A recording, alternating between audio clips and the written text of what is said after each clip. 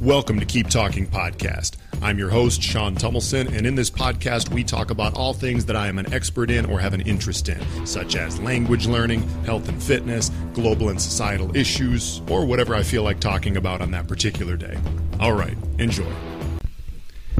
This morning, I was sitting at my desk by myself, and I had both the Bible and the Quran out, and I was reading through some of them. The Jews are probably going to be upset if they listen to this, because they're going to be like, what about our book? Why just the Christian one and the Muslim one? But I'm sorry. Anyway, and I've read, as someone who was born Christian, I've read enough of the Bible as someone who studied Arabic and learned a lot about the Muslim world. I've read the Quran mostly, and, every now and then I like to go back to them to try to get a better understanding of the world that we live in. Really, for me, I'm very skeptical about religion, mainly just because I don't really believe the story. Like, I love the principles of a lot of these religions, but I just can't force myself to believe the story that they're based upon, right? And probably the biggest issue that I see with humanity in general is that we like to oversimplify things. I don't want to use the word stupid that bluntly, but we're stupid. we really like to be just oversimplify things and think of life as like a fairy tale where there's good and evil and there's pure love and all that, when the reality is I just don't know if that's actually the truth. And see, I was listening to another podcast recently where a wise man said, how did he put it? He said, in this life you go from naive to cynical to wise, okay? First you're naive, you don't know anything, you're able to, they could take advantage of you, but it's blissful, whatever, right? Then something happens in life where you get taken advantage of, or you realize the world is a dark, tough place, and you become cynical. Then after you become cynical, at some point, if you're an optimistic person, you learn to become wise, and you still have an optimistic view on the world, in spite of the fact that you're cynical and you know that there is a dark side to it. Now, I'm probably still in the cynical stage at this point. Probably haven't reached the wise stage, because I don't see myself as someone who's that optimistic about the world. But anyway, so apparently, we go from naive to cynical to wise, right? And I feel like most of humanity still gets stuck in the naive stage for a lot of different reasons, okay? And I'm probably naive in certain areas of life as well. But if you think about it, that's the way that I see religion, is that we've been given essentially... We've all been brainwashed, not just by religion, but by a lot of different things. We've been given something that's very pure and simple, like a book that tells the story of how the world was created. And we like it because it says, okay, if I do these things, I'm going to go to heaven, and these bad people that don't do these things are going to go to hell, right? Or this is good and this is evil, right? And all I have to do is do these things to be good, and I'll avoid evil and blah, blah, blah, blah, right? When the reality of the situation is probably much more complicated. I, for example, don't believe in good and evil, so to speak, anymore. I kind of believe that all of us are capable of good things and all of us are capable of very evil things, and most of us just haven't ever gotten to a point in life where we've had to bring out the evil side of us, because we've been, blessed, if I might put it in a religious sense, to grow up in a time and, in most of the world where we don't have to get violent in order to meet our basic needs, right? Because once your basic needs aren't met, well then, that's oftentimes the cause of violence, crime, war in this life, right? That's when evil happens a lot of times, is simply because people's basic needs aren't met. So most of us who think of ourselves as good people, well, no, we're really just kind of neutral is the way I see it. It's never really even been tested. We've never been in a situation, where, for example, we might have to kill even so much as an animal for our survival, let alone, be violent with another human being. It's never even really been tested, because we've grown up in a good time and in good places, for the most part. And if you're listening to this podcast episode, you're probably like that. Some of you have gone through very tough stuff. I'm not going to, deny that. I'm sure that's true. But for the most part, most of us have never even really had a chance to see how evil we might become, because we've never had to resort to that dark side of us, okay? Now, and religion wants to oversimplify and say, just do these things and you'll be good. And then we have all these other ways that we're brainwashed. For example, you grow up like I did in the United States in the 1990s, in 2000s, and you're told, well, the United States of America is the greatest place ever. It's the greatest country in the world. It's pure freedom for everything. And, we should go to other countries in the world and fight to defend their freedom and make them like us. And, we're the good and these other countries and people are maybe evil, right? And, blah, blah, blah, blah. And then you realize all of a sudden, after you watch 5 different wars over the past however many years that have, a real big gray area in terms of who is the good guy, who's the bad guy. And once again, bad guys and good guys don't exist. I mean, same thing with the current Israeli-Palestinian conflict. I don't believe that in there being a good guy or a bad guy, or a side that's right or a side that's wrong. It's just there are interests. As human beings, we are survival machines. We want to survive, and we do what we have to do in our own interest to survive. And in certain circumstances, that ends up being going to war with other groups of humans. Now, we could debate, there's some of you might be listening thinking, okay, well, the problem is it's very powerful people trying to take advantage of situations and reap more profit, and that's what's causing war. And yes, there's an element to that, which is why this is super nuanced. But anyway, the point is that as human beings, we resort to war and violence oftentimes when we feel that our, livelihood is threatened, essentially, right? And because then it's interesting, because as I was sitting there and, reading through the texts, this morning, and then kind of writing down some of my own notes, I'm like, okay, well, for me, I like to think of myself as like a global citizen, right? Global citizen, air quotes. And if Diego from Keep Talking's listening to this, he'll be like, yes, Sean, I knew you were a global citizen too. But here's the thing, Diego, is it's like it's another oversimplified, brainwashed fairy tale thought that we're putting in our own heads. Why? Okay, because by default,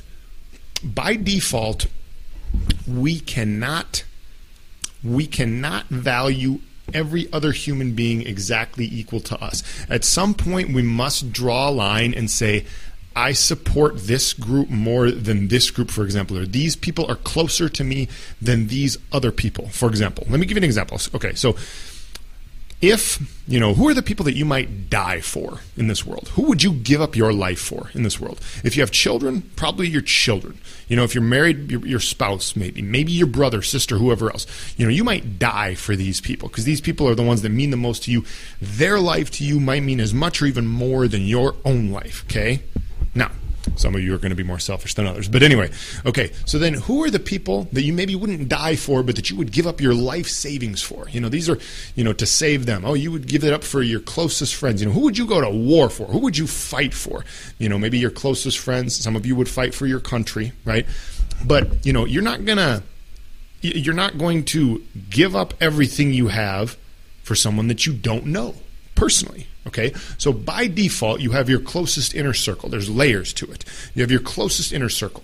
The first part of it is, maybe your children, your spouse, right? Then you go outside of that, it's your other immediate family. I don't know, your parents, whatever. Your extended family is in the next circle. You have a closest friend circle that's a part of it. Like, these are your people that are in the first 2 or 3 circles, okay, of who your closest people are, the ones who you would sacrifice the most in order to help them are. Then you go outside of that, and you might even say your town, your city, right? But you get the point, is that there are layers to it.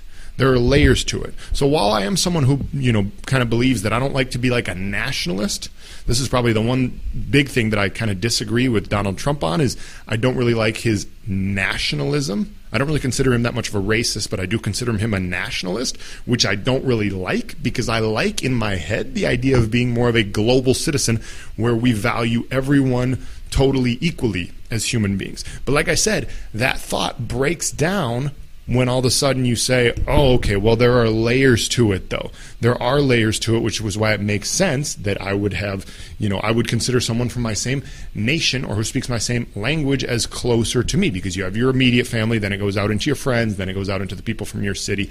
Like, it's nuanced and it's complicated, but I think the global citizen idea becomes, it kind of falls apart once you see these layers of who's actually closest to you and who you identify with more. So you might say, sure, you might just not even have like the nation state as a layer in there. It might be like my immediate family, my friends, the people who live closest to me in my neighborhood, and then after that, I don't care. After that, all human beings are equal. Maybe, okay? But I think anybody listening to this would agree with me that there are some people in this world who, based on proximity or knowing them personally, you consider them more important than other people. And if it came down to it, if there was a situation where there was going to be, a lack of resources, a war, if there really had to be like a war over resources because everything fell apart and we lost everything we had, you would side with these people and you would go to war for the people that you know against the people that you don't know. See, then it's just a matter of determining, okay, so where am I drawing this line?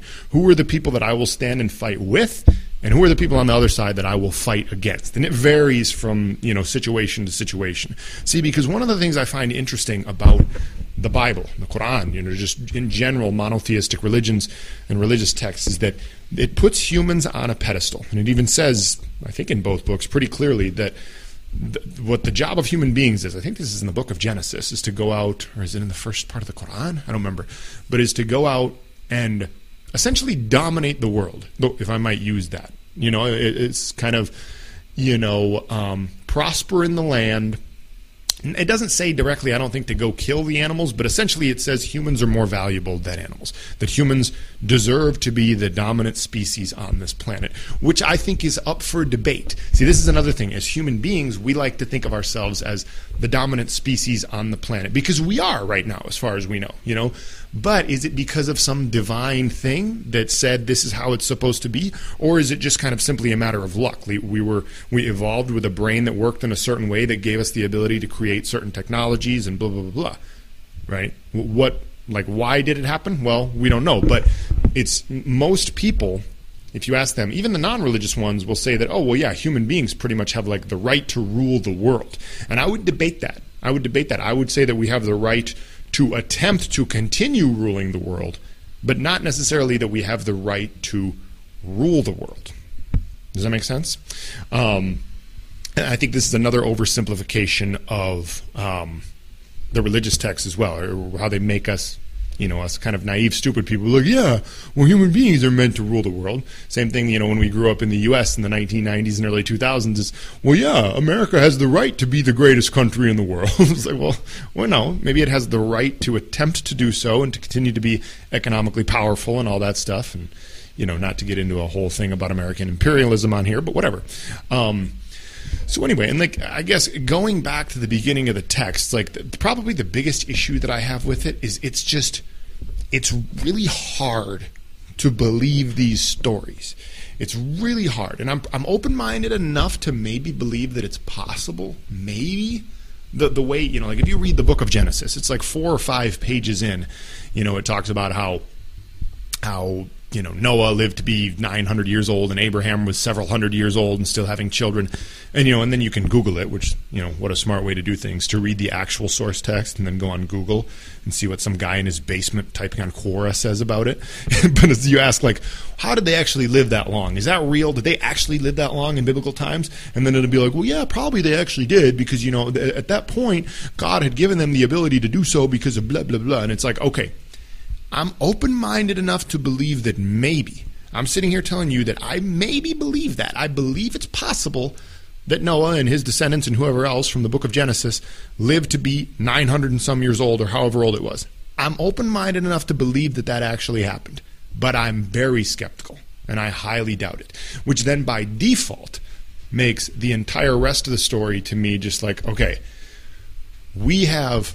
Is it 2 billion? I don't know. If you put the two together, if you put Islam and Christianity together, I think that's half the world's population.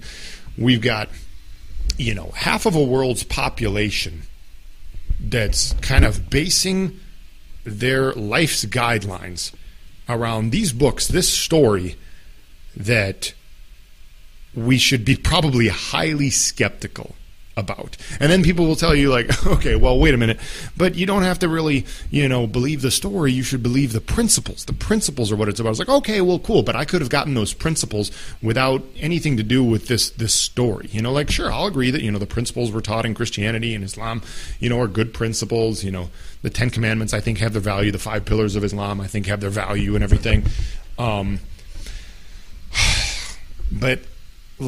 so much of what we do in this world, so much of what we believe, and also so much of the conflict in this world, oddly enough, is based on these stories and the differences between these stories and the people that tell these stories. And I'm why